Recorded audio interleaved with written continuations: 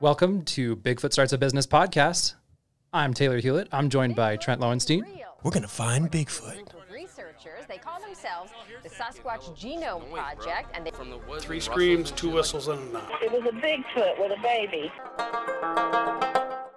Hey guys, I'm Ches Dias. I'm the owner and operator of Flex Office Denver here in Lodo, Dairy Block, downtown Denver, Colorado. Pumped to be here. All right, so we moved into this office space. I see this guy. Are we going? Live? We're live as well? No. I was just about to tell the story. Oh, sorry. Now we're going. Now we're going. So we moved into this office space, and we see this guy. And every trash can that gets put out, this guy picks it up. Every table that needs to be wiped, this guy's wiping Coffee that machine's table. out of water. Coffee machine's out of water. He's filling it back up, doing the dishes, sweeping the floor, and just saying hi to everybody. And I looked at Taylor, and I said, that is the hardest working janitor I've ever seen in my life. He's so happy. And so I went to the front desk. I was like, hey, what's that janitor's name? Like, he's just so fantastic. He's like, oh, who's who? And I was like, blonde hair, very Southern. She's like, oh, that's Ches. He owns this floor. And I'm like, what do you mean? He's the owner of Flex Office? I'm like, yeah. And I just couldn't believe it. First of all, I want to know what gave away my Southern. So how did you, first, you're the hardest working owner and janitor on this floor. Well, owner comes with many hats. Janitor is certainly one of them. Yeah. Although I'm very loyal and supportive of our porter staff, Monarch Services, and specifically Elba. Yes. Hola, Elba. Yeah. But yeah, that kind of comes with the territory. I just... you don't often see it, though. Like, when somebody is, like, sick, you think of the CEO. You don't think of the CEO as doing the dishes. Right. You kind of see him in his office, but I almost never see you in your office. I only see you walking around, talking to people, making sure everything's okay. And I think that's a testament to you as, like, a character, but also for just entrepreneurs that are listening or small business owners. There's no top, Thank you. Well, I appreciate that. Thank you for saying that. That's very kind. I just live that way, man. I do that in my businesses. This is one in particular that, first of all, I love. This place has been such a cool experience for me. The people here are wonderful. Our staff has been excellent. I've kind of embraced myself as this is an opportunity for me to kind of create an environment that, is more than just an office space. I firmly believe that we should all enjoy going to work, and that your environment kind of creates a place that, enables that. And it's one of my personal goals to create an environment that people want to be, where they want to be. All right. Well, before you get too high and mighty, do you do the dishes at home? I do the dishes at home, although we have a very... You take out the trash at home? I do. Okay. In all fairness, but we have a working agreement at home that she goes and buys all the groceries and I cook and clean. So where did you grow up? I grew up in outside of Mobile, Alabama, in a small town called Fairhope. Most people don't know where that is. It's right near Orange Beach, Alabama, all the way on the Florida-Bama line. I've never even been to Alabama. I haven't either. Many people have not. It gets a bad rap, but it is a beautiful place with wonderful people, and I'm proud to be from there. Okay. War Eagle, by the way. Yeah, there you go. Yeah. Do you can you ride a horse and stuff? I can ride a horse. Yeah, I could've guessed I've worked on a farm. Okay. When you say you worked on a farm, you mean like chickens and cows, or like cows and horses and Cows and pecan horses. farms and that seems like a fancy farm. timber farms. Yeah, there's all kinds of agriculture down there. What's a timber farm? So in the south, there is the southern yellow pine forest is the actual name of it, but they're longleaf pine trees that there once was an entire forest of. Since they have become less available due to lumber and paper and all the things that you use wood for. But we actually grow them. So we plant and harvest timber down there, and that's actually one of the places that I learned to be an entrepreneur. We would work. I've been working my own businesses since I was about 12. What was your first business? I was about to. You beat me by 2 seconds. I had a landscape company for a number of years through high school. So were you that kid that like knocked on doors and like, hey, I got this lawnmower, yada yada? I was excellent at selling that. Okay. And then I had another guy that I worked with that he would kind of run the crews. So I would run around, get new service, and then he would, kind of man the crews. And that's all at 12 years old? Yeah, 12 to about 18, Dang. we ran that one. Wow. And then, he kept it, and I went on to college. But it was every summer we had to be doing something. We were never allowed to be sitting still, so to speak, and it was either get a job or play a sport or. Do you have kids? I don't have kids. No, okay. So what are you going to do when they're like, hey, Dad, I want to watch YouTube? There's an appropriate amount of time of YouTube, I think. I think, you can't say hard no. Yeah. But it can also be used as like a reward for doing things. Hey, Like, So you're not going to let your moderation. kids just sit. say again? You're not going to let your kids just sit. Absolutely not. No. That's just because I don't sit. Right. And I'm not going to, really promote them sitting. Although, it's important for them to sit sometimes. So, as long as there's some balance, I'm a big fan of balance. Yeah. I work hard. I play just as hard. My wife's family has a farm in Ohio. Oh, yeah? What do they farm? They have like chickens and cows. Oh, yeah? It's Yeah. good stuff, man. So I grew up in San Diego and then lived in New York. I never been on a dirt road in my life. And I drove down there to meet them to like a farm. And you're like, where are we? And I got out and there was like, those big frogs that go like, like it's like kind of like a deep, scary, almost like right. vomity type of thing. Yeah. I like opened the door. I was like, what the fuck is that? They're serious. What is that? What is that sound? And I'm like, there's no lights out there. It's like a dirt road. And, I'm hearing the cow like shiver in the, like, whoa, like, and I'm like, this is not for me. This life's not for me. I'm out of here. Yeah. I got into the house real quick. That's funny. So actually, one of my jobs when I was a kid, I was a vet tech, and I thought I was going to be a veterinarian for a little while. And you get out there among enough horses and cattle, it kind of just gets old. So, but the good news is that was an awesome experience, and we did that, and I learned that was not for me. So, if farming's not for you, I get it. Yeah, thank you. That's very validating. I didn't hear anything from Taylor. Well, I in have support. a similar story as well. Yeah? Of like one of my friends farms cows, pigs, some crops, different things up in Minnesota, and I have never identified as like a city kid. I was always like, oh, I live in the mountains of Colorado. Like I'm pretty hardy. I went to her farm and I was like, yeah, I'm a city kid. And they Like, get up I early. was so out of my element. You get up at like 5 a.m. But it was so God's cool to not like even learn awake about then. it. You're right. Yeah, it's super early. It ends early too, though. When the sun goes down, it's over. Yeah. Right.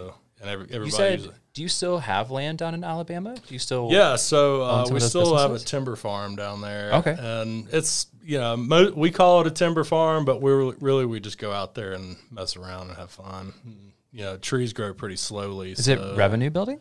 Yeah, we harvest about every 3 years, and it makes enough to replant, keep up the land. There's a lot of conservation stuff that goes on with it. I'm a big conservationist at heart, and it definitely pays for itself, and the value of the land goes up every year. So I wouldn't say it produces like a ton of cash. Right, I mean, right. it's not going to make you a millionaire by any chance, but I it enables us to do the things we love down there. I was reading an article about entrepreneurs these days and having side hustles, and this guy was saying that he had like 5 or 6 side hustles, kind of like that. And it might not be exactly the same, but it was like, I have these 5 or 6 things. They're not quite like making me a millionaire, but all together, they're paying my bills. So it's funny you say that, and I have a working principle on this is how to layer cash flows, right? That's okay. So- Yeah. I want to dig into that. That's cool. So principally, it is that where you yes, they are side hustles, so to speak, but the combination of them is actually, pretty beneficial in a cash flow position. And it also creates a diversity among your revenue streams so that when the economy hits the fan or we go back into a COVID stage, that you're not married to one thing. And, there's a lot of principles around that. And also, I get bored with things, tend to get bored with things easily sometimes. There's a term for that. It's serialpreneur, something like that. I believe that. You just got to keep moving. You got to keep starting new stuff. I like it though, but Keeps it exciting. It does. And if you do it right, if you build the business right, it should eventually run itself. Like, you never want to build the business where you're the key person, because then if you're not there, the business can't exist. So I've always believed that, yes, I believe I bring very valuable, assets to and an experience to a business, but I don't want to be the only asset and the only experience. Like, it has to be a thing. I think that's spot on. I completely agree. And so when my first job out of college, I was a campaign director for a social justice organization. Nice. And they would tell us, you want to optimize yourself out of the situation. You want to train people that are highly motivated and qualified and competent and capable that can take your role so that you can step out. And I remember thinking, like, well, that's odd because I need this job and I don't want to be optimized out of a situation. I don't want other people to be better than me. I want to be the best. People need to come to me for answers. But as I kept with the organization, I saw the more qualified people that we got, the better the organization got. Absolutely. You just keep moving. And so there's the collaboration, not competition, that I think we touched on yesterday. Community, not competition. Collaboration over, Yeah, collaboration over competition. And I think you hit the nail on the head. You want to help it, you want to grow it, and ultimately you want to see everybody in there succeed. That's critical. I mean, I think that's probably one of the most valuable perspectives of success, is that when they're succeeding and the business is succeeding, that by nature I am too. But, I just pride myself on helping people succeed. It's one of the reasons that I like this business so much. We've been able to see this be an incubation stage, and an environment where people can come in as a smaller company. They continue to build. We can connect some dots. We can help them grow. And as they grow, we can flexibly allow them to kind of grow into new offices and meet new people and conduct new business. Yeah. And I just think I think you're absolutely right. The more that you can collaborate, whoever said that, the more community you can be a part of. Generally speaking, it seems to fare better for the business as a whole. It's been a theme for all of our podcasts that we've done so far, is community, and how successful, not only like building your own community within your company, but then also being a part of the community at large as well, within your neighborhood, within your county, whatever that might look like. Yeah, I agree. And that part's fun, because I, for one, love hearing new stories and love seeing and meeting new people and seeing new businesses. And just people are so creative these days, and being able to come up with, businesses and services and products that you would never have thought that was a thing, and all of a sudden it's the next unicorn, and you're like, yes, that. And you helped facilitate that through your incubation. Maybe. Yeah. I mean, that's the idea. I mean, I can't, I won't take claim for anybody else's success, but if I can be a part of it, then, I'll gladly do that. All right. So Alabama, 12 to 18, you come up with this landscaping company. You outsource some of the actual labor to a third party or to one of your friends. Mostly neighborhood kids. Okay, neighborhood kids. Awesome. Capitalism, yeah. I like it. Yeah. And you are getting the business. So you're out there knocking on doors, kissing babies, shaking hands, and you got other people doing some work. That's right. Okay, beautiful. Then you're 18 and do you start any other businesses when you were? In Auburn, I went to school a lot, definitely had a lot of different jobs. When I was helping people start small businesses, actually, by the time I got out of school, which is out of high school or out college? Of college. Okay. So I was big in small. I've always been a small business infrastructure development. I can help you hire the workforce, put the financial pro formas together, raise the money, buy the equipment, find the locations, really usually my favorite part is finding someone with a great idea and who's really fired up about it, and then helping facilitate that into a reality. So the first business, I say my flagship company, and it still runs to this day, and I'm still the chairman of the board for it, is a human resources consulting business. So I graduated in human resources and minored in finance, and so I was kind of had the best of both for an infrastructure. I understood I'm not an accountant by any means, because there's bean counters. I love them. Glad I'm not one. I can't do that. But the greater scheme of finance and how it all works together and the calculus of the business, I love that part. And I love the interaction with the people and kind of building it. So my first company, these two ladies, Jeannie and Amy, one was the assistant district director of the U.S. Department of Labor, one of their enforcement agencies. They wanted to create this consulting company, come out of the government and start their own consulting business to help government contractors and all of the EEO, employment law, labor regulations, things like that. And I knew a lot about that from what I'd studied, and we clicked real well, and so I helped them start that, and the name of that business is Dias Human Resource Development. It is spun off to be more of a tech-oriented. We built some proprietary software programs and a jobs board that is called jobsformore.com.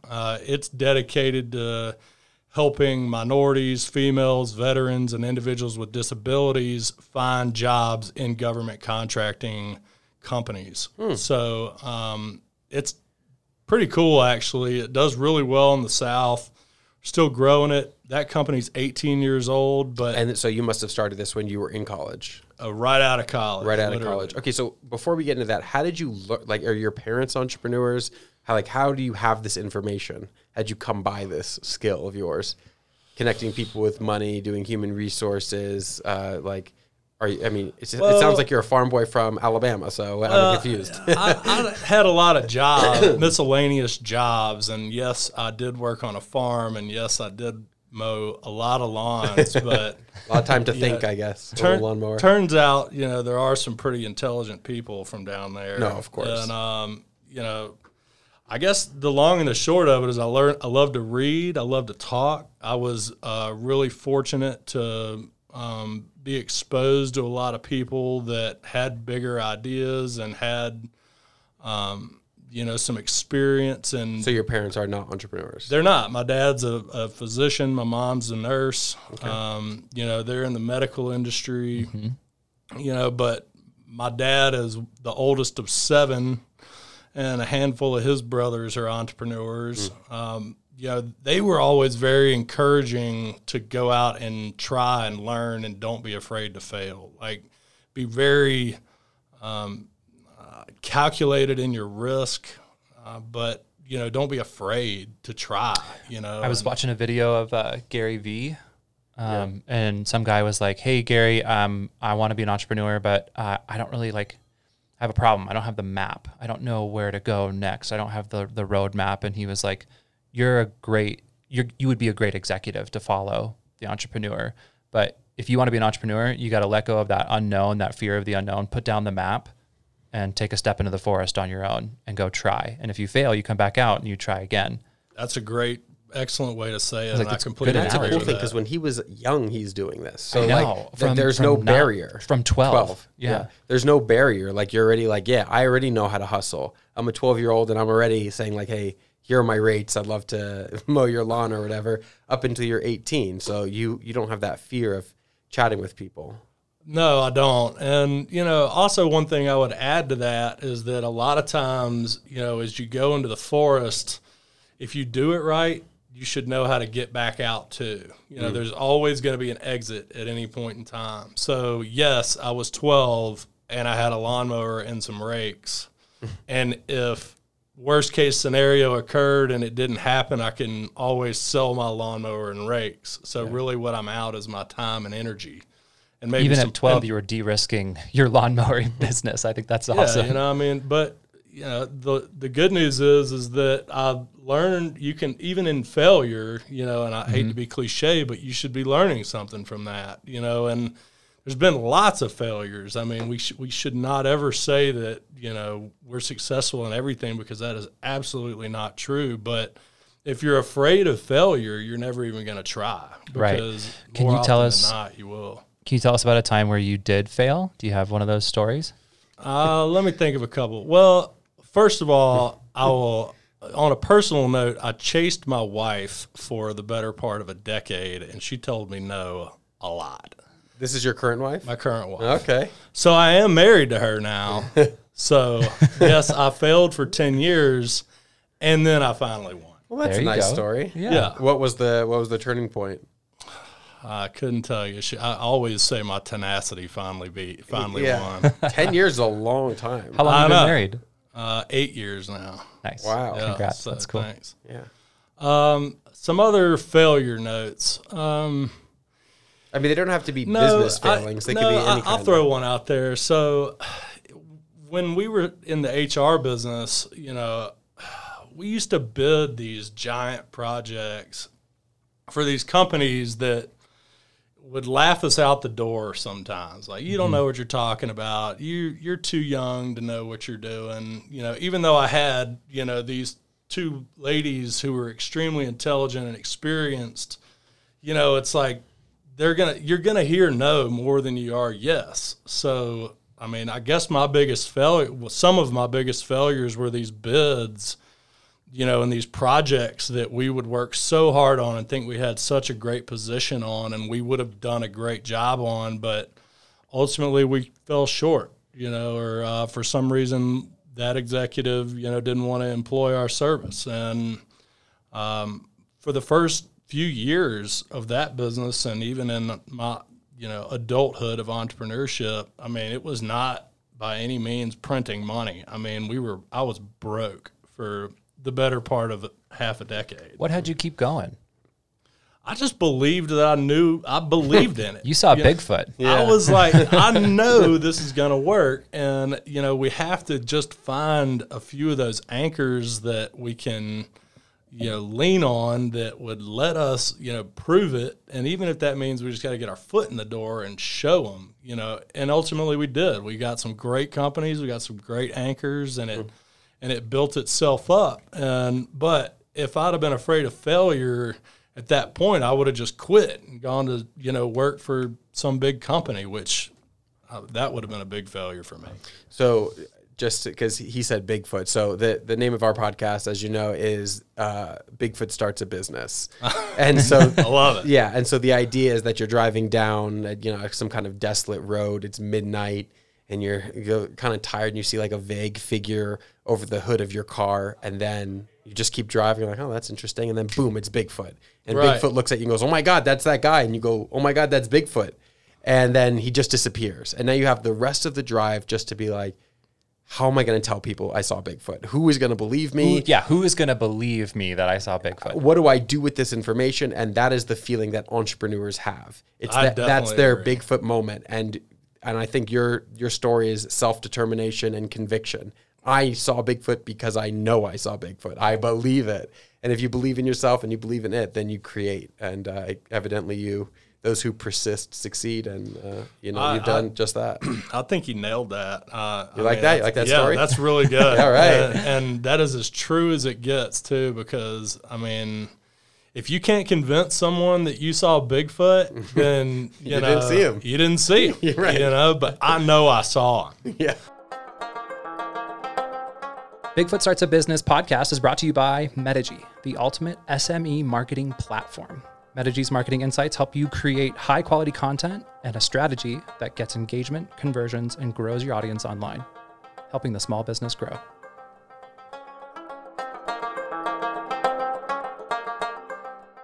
So, I mean, my conviction, I can definitely.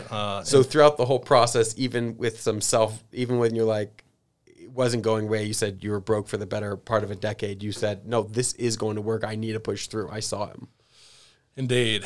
Okay. You know, and I didn't mean to cut you off, but I was going to ask you if you had ever had a moment of like, did I see Bigfoot? Is this going to work? Yeah.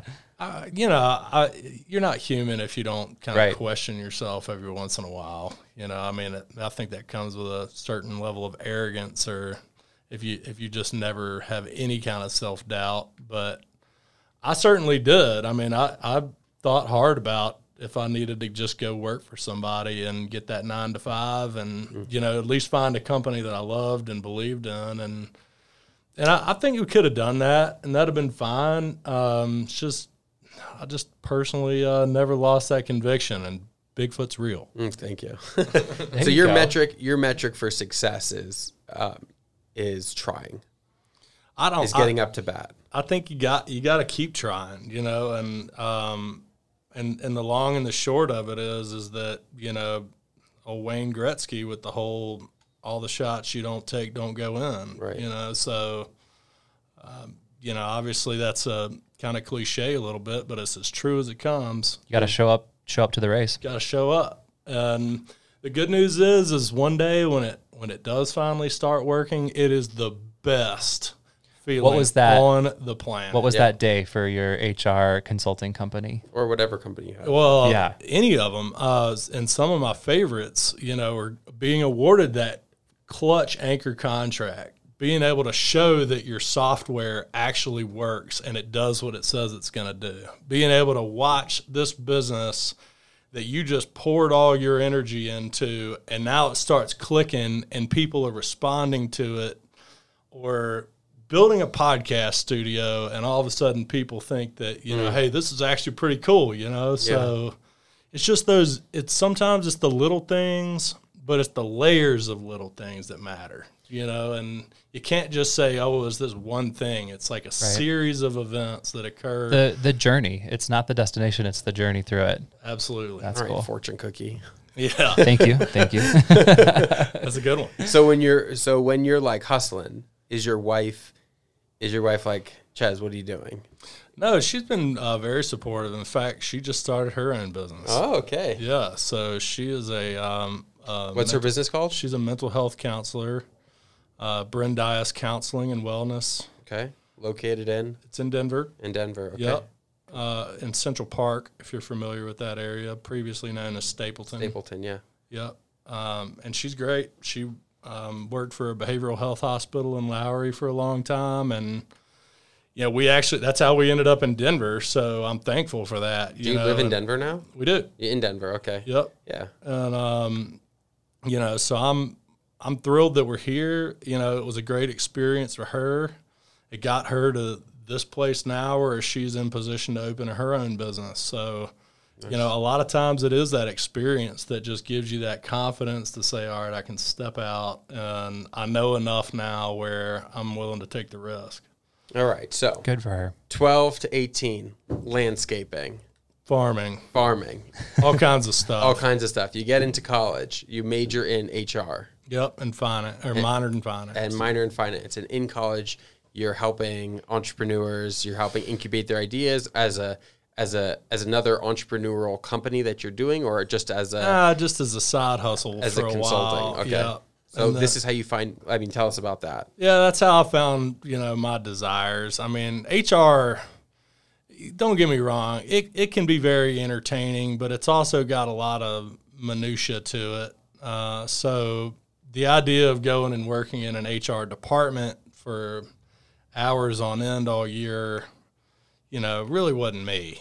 I mean, it's obviously a great job for a lot of people, but, you know, I'm too active for that. And so the idea of helping people start small businesses and participating in, you know, supporting their businesses, you know, was really kind of what I was loving coming out. Did you of find college. any companies there that you're like, oh, that was a great one that should have taken off, that didn't take off? Or Yeah, so one of the first ones that I helped with that I thought should have done a lot better than it did was a helicopter touring company out of Birmingham. And this guy had bought his own helicopter, and he was going to get these contracts with the power company and run the power lines. And then he wanted to tour people around and, take scenic flights and all that. And so I helped him get certified and all the credentials he needed and, kind of get the marketing up and the infrastructure and the licenses and the insurance, which was incredible, by the way. Yeah, it's a helicopter. Yeah, it's a No helicopter. kidding. No kidding. But it was a really cool business, and he was a great pilot, and, he did, fairly well. And then one day he just said, you know what, I'm taking me and my family to Turks and Caicos, and we're going to go fly this helicopter down there. And so I helped him move it to Turks and Caicos. Wow. So Did you fly in his helicopter? I did. I rode in his helicopter rode a in his couple times. Yeah. Yeah? I do not have my rotor wing pilot's license. Do you like it? I mean, I don't even like flying commercial. Oh, flying's great. Is it? I've never been in a helicopter. I love flying, but never been You in a like helicopter. flying? I Yeah. think it's like, I'm like claustrophobic. I have a lot of Jewish anxiety, so being in a closed, confined space where I have no control high up in the sky, it's just not, I'm like, birds are supposed to be up here, what am I doing up here? Yeah, right. Well, I mean, I have my private pilot's license for fixed wing, and for a while I thought that might have been. Fixed wing is what? Any single engine airplanes. Oh, you could fly a single engine airplane. Yeah. Ride a horse and fly an airplane. Fly an airplane. You're good I for wanna the go- apocalypse. I have my boating license too, That and seems a driver's easy. license, Yeah. and a motorcycle license. Okay. So I got doing a lot almost of all things. of them. Boating Yeah, that's seems cool. like maybe a sailboat. Sorry. Sailboat or like a normal. Yeah, like, with an engine on it. Oh yeah. Motorboat. Motorboat. Yeah. Yeah. Powerboats. Powerboat. There you go. Powerboat. That's the way to say Motorboat it. got a bad rap. I guess that was one I could tell that story. There was a flight school, a flight training school that I was involved with in one time, and at one point I thought I was gonna buy into this thing, and this is where my development of calculated risk came in, and everything was cool because I was super excited about flying at the time, and I still am, love it. But I've helped with the helicopter situation, and I'm learning to fly airplanes. The flight school that I was going to was trying to transition ownership, and the instructor that I was learning from wanted to buy it. And so we went through the whole process of what are the risks of this company? What are the benefits of this company? What are the services it's going to provide? How much does it actually cost to operate? And went through the entire risk reward, process that I believe to be essential in evaluating a business. We call it a SWOT analysis. Yeah. Okay. If you're Yeah. familiar with that. Yep. Yep. And so effectively, yes, it was a very cool business. And yes, I am a great customer of this business, but the risk of this business was exponential. I mean, it was not in a great airfield. It didn't have, really the customer base that it needed to pay what we knew it was going to cost to operate. And there was some political issues going on with that particular airport that immediately struck you as, it's almost like they didn't want there to be a flight school there, and they had some other undiscussed motivations. So again, it was, yes, I thought it was cool, but can this actually work? And I think that's one thing that as an entrepreneur, like you have to be able to say, I love this, and it's not a viable business. For sure. And I think people get involved. That's why they say artists should never sell their own paintings. Because you get so excited about the painting. You're like, hey, you know how much time I spend on this? Worth $100,000. And it's worth what somebody will pay for it, for art purposes. But I think that's a rare type of self-discipline where somebody can know that they really want to do it, and all their friends and all their investors or partners are saying, yes, yes, yes. And you go like, yes, but no.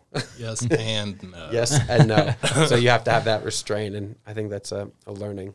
That's a tough one to learn, I'm going to be honest. And I'm guilty of that one probably more than anything else, is that I get very excited.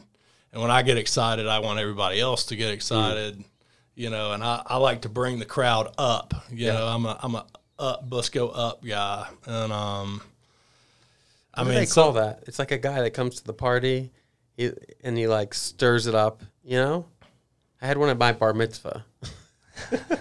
Maybe it'll come to me later. Yeah, it's like I a think guy. I know what you're talking you about. like invite the guy to the party that's just not an actual friend, and he comes and goes like, "All right, kids," you know,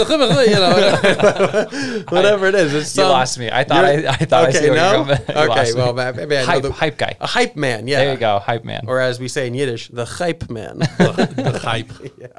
Yeah, you're the hype man. You're the guy that comes in and you're like, let's do it. Well, you know, as a hype man, you know, it was tough for me to learn that calculated risk. You have to trust it. You have to exercise your diligence.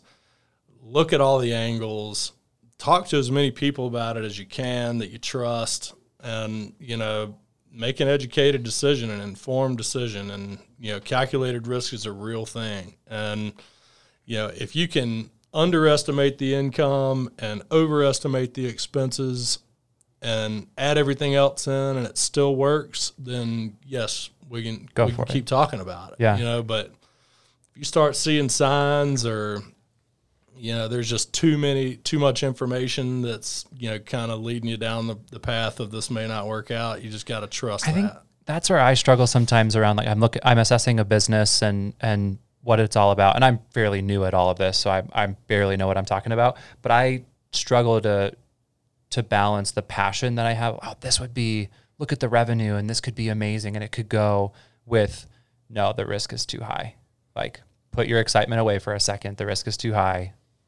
Just like what you did with the flight school. Well, you know, and the hard part is a lot of people's measurement of risk is just that if it's there, it's too much. You know, I like to believe that there's always risk. A healthy relationship with risk. That's right. Yeah. And you got to find that tolerance that after all your information, you know, after you slept on it a number of days, you know, that calculated risk is within tolerance, so to speak. And well said.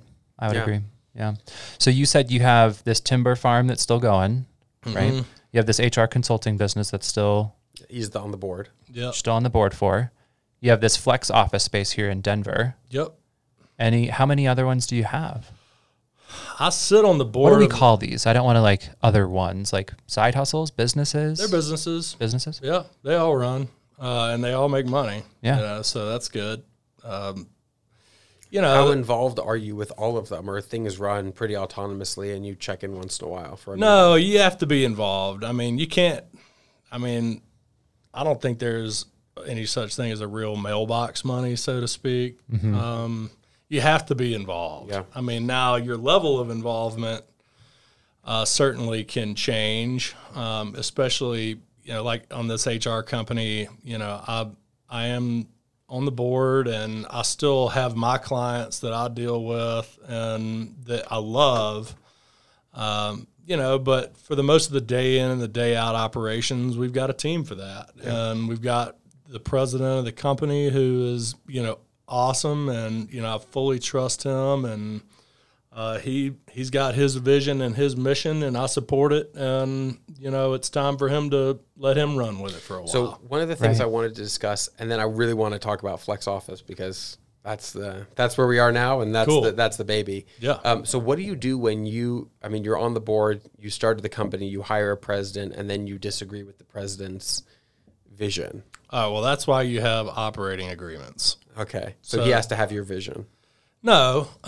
And in fact, I prefer to have other visions as part of the team. You know, I mean, it's important that we all have a congruent direction, but the visions can be a little bit different. And I think that's a healthy dose of that is appropriate. Yeah. But an operating agreement is, you know, basically the fundamental rules of how you're going to, you know, run the business, so to speak. Clear, transparent. In writing. In writing, yeah.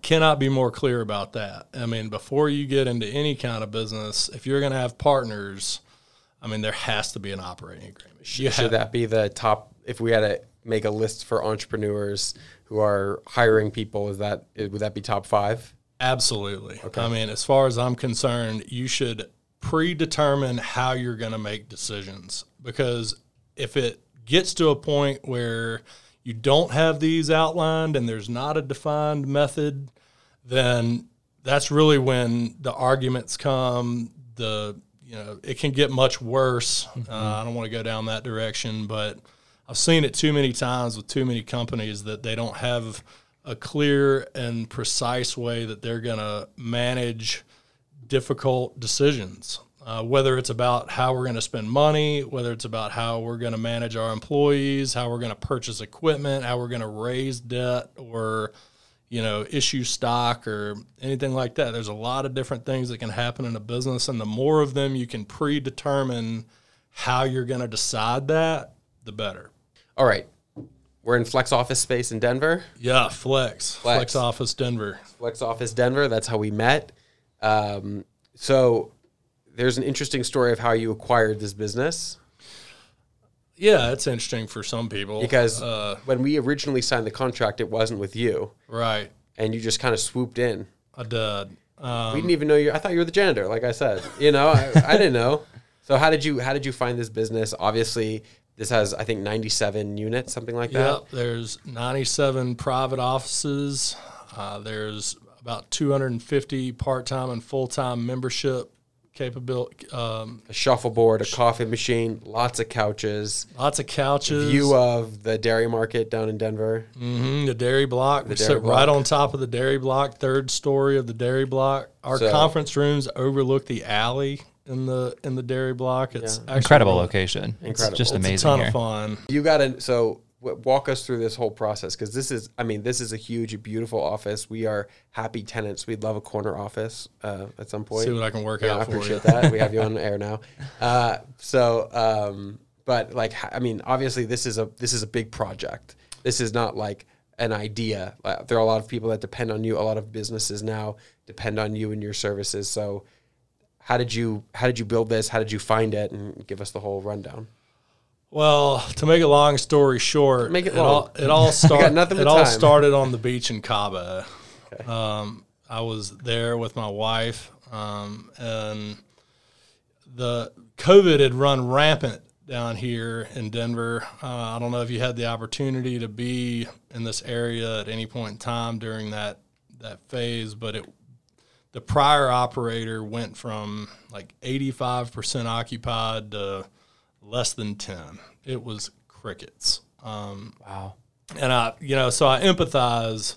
Long and the short of it was that they were trying to operate out of Los Angeles. They had 4 facilities. This was the largest one and the only one outside of Los Angeles. Here comes COVID. There went their income. They tried to make it as long as they could. I don't have a ton of details about this. I wasn't really brought up to speed on all of that, but there's my understanding that they kind of got into a situation where they had to relinquish their license.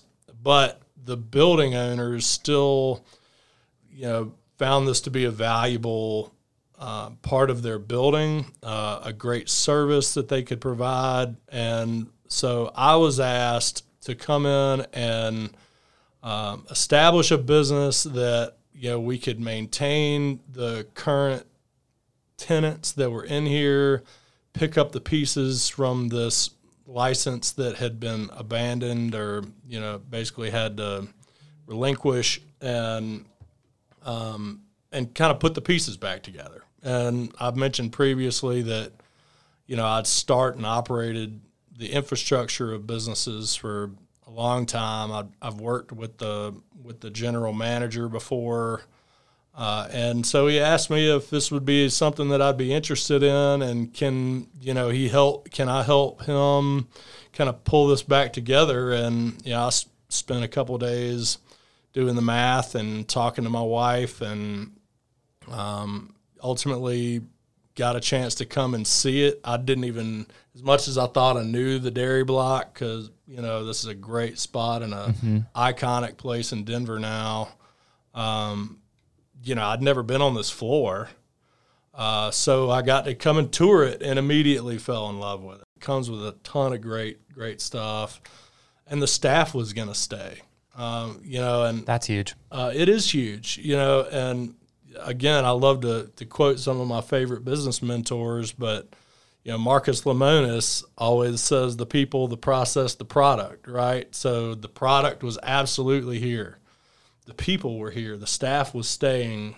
And, the processes, that's what I'm really good at. Yeah. And so I had the opportunity to come in and, I did find some processes that I believed could be appropriately amended. I found that there was certainly room to grow, as you can imagine in that situation. But the product itself and the people were outstanding, and it's not very often that you get an opportunity like that, and so I jumped on it. Yeah. And, so it's interesting because like there's such a push now after COVID for people to say, I want to work from home. I don't want to be in an office. So how are you finding people to come back to the office? Well, what marketing efforts do you have? That was one of my biggest concerns. Well, let me just start with this. That was one of the major components of our risk analysis when we were looking at this to begin with, because during COVID, obviously no one wanted to be in office. Office space as a whole just plummeted. Right. Literally, they were abandoning leases. There's still many, I'm sure, lawsuits going on about who owes who what. I didn't really want anything to do with that. The good news is that this is a flex office. So as people do start coming back, they can kind of put their toe in the water a little bit. Because if you're familiar with commercial real estate at all, or at least leasing commercial real estate, a lot of these bigger buildings, they will offer you large square feet, plenty of time. You can even find the rates you want under certain circumstances.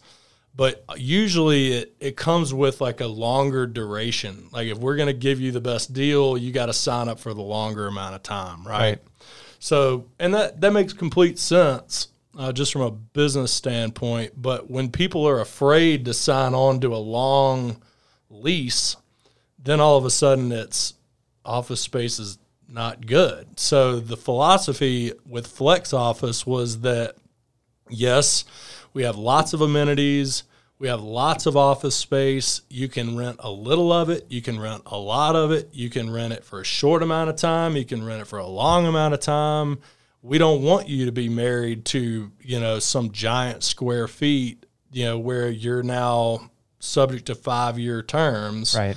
You can come, you can grow. If something happens again, you can, quickly retract. It allows for people to re-enter a space with all the amenities that they wanted to be in that isn't where we have to get married to the building owner in the process. You're dating.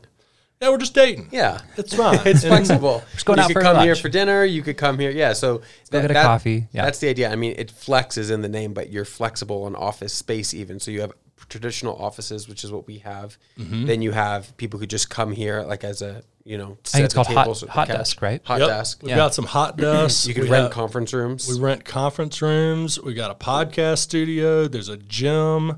There's a photo studio. Interestingly, when I was surveying around down here to see what was interesting to people, there's an amazing amount of creatives that are in this area. So the podcast and the photo studio, while I originally thought, sounded a little crazy, turns out to be awesome. Here we are. We're sitting in it. We're sitting in it right now. We built it on behalf of people saying it would be really cool if we had this. And I'm like, I agree. And so let's do that. And next thing you know, you just enable people to be in an environment where, they want to be there. And as we start escaping the grips of COVID, we don't have to get married in a traditional sense to the regular office platforms. You can come here and try it out, and if you love it,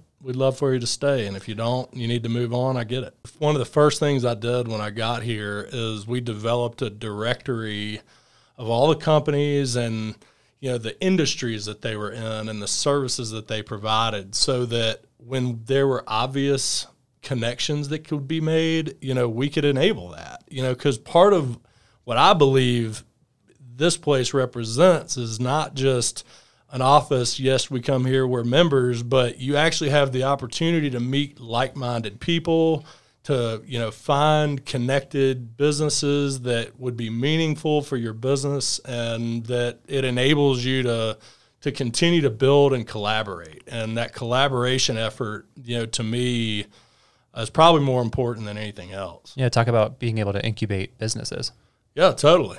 So along with all the amenities that we're just dating, right? It's dating. Flexible. Yep. We're all good. We're going to dip our toe in the water. Okay, we're going to come back. We're going to go there. We're going to go in 2 days a week. We're in a hybrid model right now. So flexible.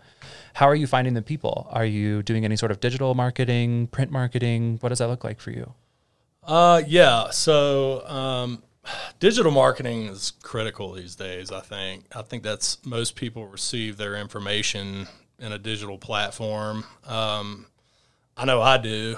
I still like, some traditional stuff, but You're not reading the paper, are you? I like the Wall Street Journal, but I usually read it on my phone. Online, yeah, right. Right. Online. Still digital. But we found some great marketing campaigns that it's called like Omni marketing, where, we have Google ads, we have Facebook ads, there's Instagram ads.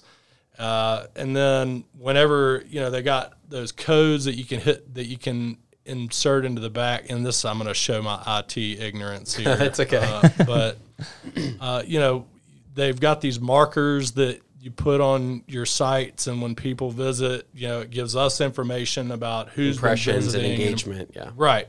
Who's coming from where, really? That's right. And, turns out that we have a few different audiences. So the first audience is certainly the companies such as yourself, who are very interested in the private offices, and they want to be able to flex their teams in and out. Second audiences are primarily the individuals that want to be part of the community, have the amenities, need a space to work a few days a week. And this is great for them. They can stop in. It's in a very convenient location in town. It's got everything they need to be able to conduct their business. If they need to rent, one of these amenities, they can. Third audience is actually the events, which are coming back, folks. And I'm pumped about it. So thank goodness. Yeah. All right. So what we're learning is that, so being as flexible as we are, we've got small conference rooms, medium-sized conference rooms. We've got a small collab, a large collab, which are basically event areas. We've got an auditorium and a bunch of AV equipment. So really we can handle, a 4-person meeting up to an 80-person meeting. Do you do bar mitzvahs? We're talking about doing weddings and bar mitzvahs. Right, I think you should plan for that. I would love to be the guy. Yeah, we'll just bring that on. So are you who's handling your marketing? Do you have a marketing person? Do you have an external marketing company? And then how do you verify the efficacy of the post? So when you do Google, when you do Facebook or Instagram, how do you know that what you're doing is effective for customer acquisition? Yeah, that's a great question. Kind of my job. Yeah. So I'll first say that we're very new to this part of it. I'm of the opinion that, you try a few different things. We certainly like to validate. I like the whole trust but verify principle. So we're going to run some campaigns with these Omni marketing platforms. We're going to be shown the data. We've got one of my employee, staff, team members here. We're team members. Is a marketing manager, so she's very intellectual in that IT, marketing side of it. So literally, we just started. This week we've got some postcards that are going out to a few thousand people around the space that couples with these Facebook, Google, internet, or Instagram, and hopefully all back to our website that all can be tracked. The cool thing is the more exposure you get, the more times people see Flex Office. If you see it once, you're like, that's interesting. You see it twice, you're like, oh, what is it? There's some statistic out there that says like you need to see Flex Office, you need to see some brand online 7 to 20 times before really know. Before you click it. Before you click it and get it. And COVID's really sped that up because everybody's in their house, everybody's online, everybody is getting these, like you said, you get your news on your phone. So do I. Everybody sits on the toilet and reads the news, right? You get clicks, you see what people are doing on LinkedIn. Yep. And that's one of when we were building our target audience for the podcast, we said, look, if you check your emails on the toilet, this is the podcast for you, right? if you're pouring coffee while you're drinking coffee, this podcast is for you. I love it. And so my point is that marketing has just only expanded through COVID and just exponentially going. This is the medium where people receive information. And so, if you could knock on 10 doors in a day doing your lawn business, knocking on the door, hey, Mrs. Johnson, I'd like to mow your lawn. Well, how about knocking on 1 million doors for 50 cents a click? Well, and what's so cool about it to me, and this is just me and my fascination with things, but I mean, the data management has become so sophisticated, and having all these different mediums that people are receiving information, but then being able to actually take that data and turn it into meaningful information, I mean, I think it is better today than it's ever been. So kudos to you and your team for being able to process all that. You're driving your marketing efforts and your ad spend, your budget, off of real data and not only what feels right, what you think might be going well. You have data to actually act upon, which is key. Yeah, and, talk about being informed, I mean, as far as I'm concerned, the more informed we can be, the better. And I just feel like y'all, that entire section of marketing has gotten remarkably sophisticated. So that's way smarter than I am, I'll tell you that. I think, but it's cool that you said you're starting this week. I think that's a step in the right direction. We're excited to maybe learn more, have you back on the podcast and learn more about how it's going. Have you seen success on a certain social media platform or Google Ads for that matter? More success than others? We'll have to come back and tell you. Okay, so you're still starting that just started. So I'm as interested to know as you are. Yeah. I think the key is visibility and engagement and continuing the content. So no matter what you do, post daily, post every couple of days, work with influencers in the space, partner with companies in the area that, don't want to bring their people in full time, but will do 2 days instead of 2 days at home. You do 2 days in the office. I think you have a great space. I'm a huge advocate for Flex Office. Thanks, man. We use pretty much every amenity here. And I mean, I think you're doing a great job, not only personally, but professionally. Your staff is amazing. And so just how do we communicate that message to the outside? I mean, yeah, you've identified the fear that people have of coming back to the office. So how can your social media pivot that fear and add value to these companies that might want to come back and dip their toe in the water, like you said? Maybe personal testimonies for a corner office somewhere. Yeah, we're going to find you that office, brother. No, but personal testimonies, I think both of us, on the podcast and off the podcast would be happy to write a personal testimony to this space. For me, when I think of a Flex Office, this is the first time I've ever worked in here. Everybody is so engaged in building. And there's startups and there's, what's the word after startup? It's speed up? Build up? Scale? Scale up. Mm-hmm. Scale up. You have startups and scale ups that are sitting here, and you're sitting at a table, somebody's having coffee, and you overhear their conversation. You say, "Hey, we're doing something similar," and then like, "Well, let's partner." And so this is an incubator for amazing ideas, and it takes me back to your original story where you're connecting the community with your lawn. Right. Lawn and garden. You're the head guy. You're the personality, and then you get other people, partners, to do work for you. And I think this is another form of incubation where everybody comes here engaged, ready to learn, trying to start their business, and you have all the tools here. You have all the tools here to support them. And for a company and for an entrepreneur in my past life, that is invaluable. It's one thing to be sitting in your bedroom saying, could I ever talk to somebody about my idea? And a completely another thing to be able to come to a Flex office space and talk to 10 people about your idea. This space allows you to get out of your own four walls in your business. That's a great way to say it. I appreciate that observation. Yeah. That's awesome. You just got to make content. Content that stands out too. And you know that, stand out from the crowd. Everyone's digital marketing these days. So Right.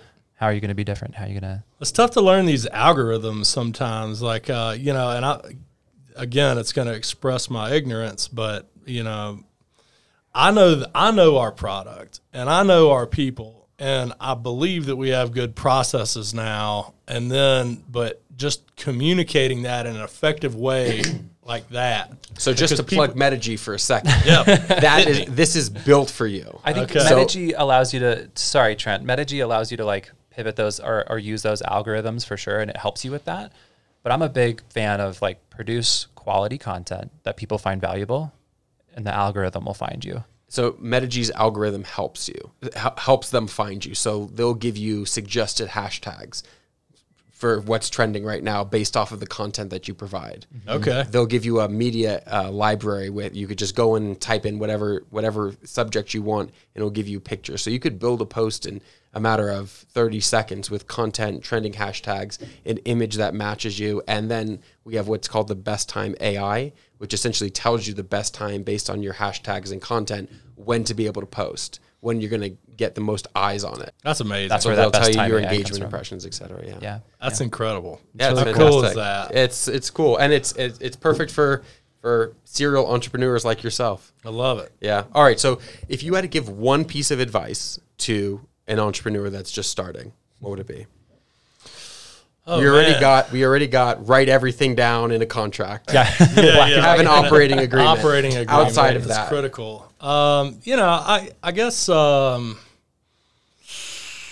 like you got to trust your intuition, but you got to be also just keep going back to the calculated risk. Do the assessment. Make sure you've asked all the questions and all the right questions and talked to people, studied. The more homework you do, the more prepared you are, the more successful you're likely to be. And I just, a lot of people believe in luck, and I certainly do too. I just think that it's favored to those that do their homework. Yeah. So You can always sell the lawnmower in your rakes if you have to. that's right. Yeah, there you go.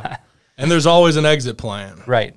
So that calculated risk, that being aware of where you are and that awareness in the market is critical. I'll tell you one mark of a good entrepreneur, except humility, which I think that you have, is when you're not here, everything runs just as if you were here. That is the best news I've heard all day. That means we're I doing would something totally right. agree. When we talked to some of your staff in preparation for this podcast, everybody had really nice things to say. And it wasn't just like, oh, he's a nice guy. It was like, he's a really hard worker. He treats us really well. Like, we love working here. We love this space. So congratulations on that success. Great news, man. Yeah. Thanks a lot. I really know what? appreciate it. Yeah. Sorry, Trent, keep going. You were going to say something else? I had this whole speech planned. It was really involved, but now I have no idea what it was. Thank you, Taylor. Ches, we can't wait to bring you back on our next episode or in the future episode of our podcast. Check in, see how things are going. Would you be open to that? I would definitely. And Yeah. I can't wait to tell you all about my digital media that I'm. Yeah, we can't wait to hear it. And Yeah. This time, I promise to bring tequila. Oh, that would be very supportive. Okay. Thank you been very much fun, for having guys. us on. Yeah, Yeah, thanks for thank you. coming on. I Hey, appreciate real quick it. before we end, how can people get in touch? How can people learn more about Flex Office or any of the other businesses that you Yeah, have? flexofficedenver.com obviously is a huge thing. We're on Facebook and all the media outlets, so check out our website. We've got a bunch of specials going on right now, Sweet. and as always, we'd love for you to come on down and check it out. It's a cool spot. Great. Cool. Thanks Cool. for coming on. I appreciate Yeah, it. thank Thanks, you. guys. Have a It's great been day. fun. Yeah. Appreciate it.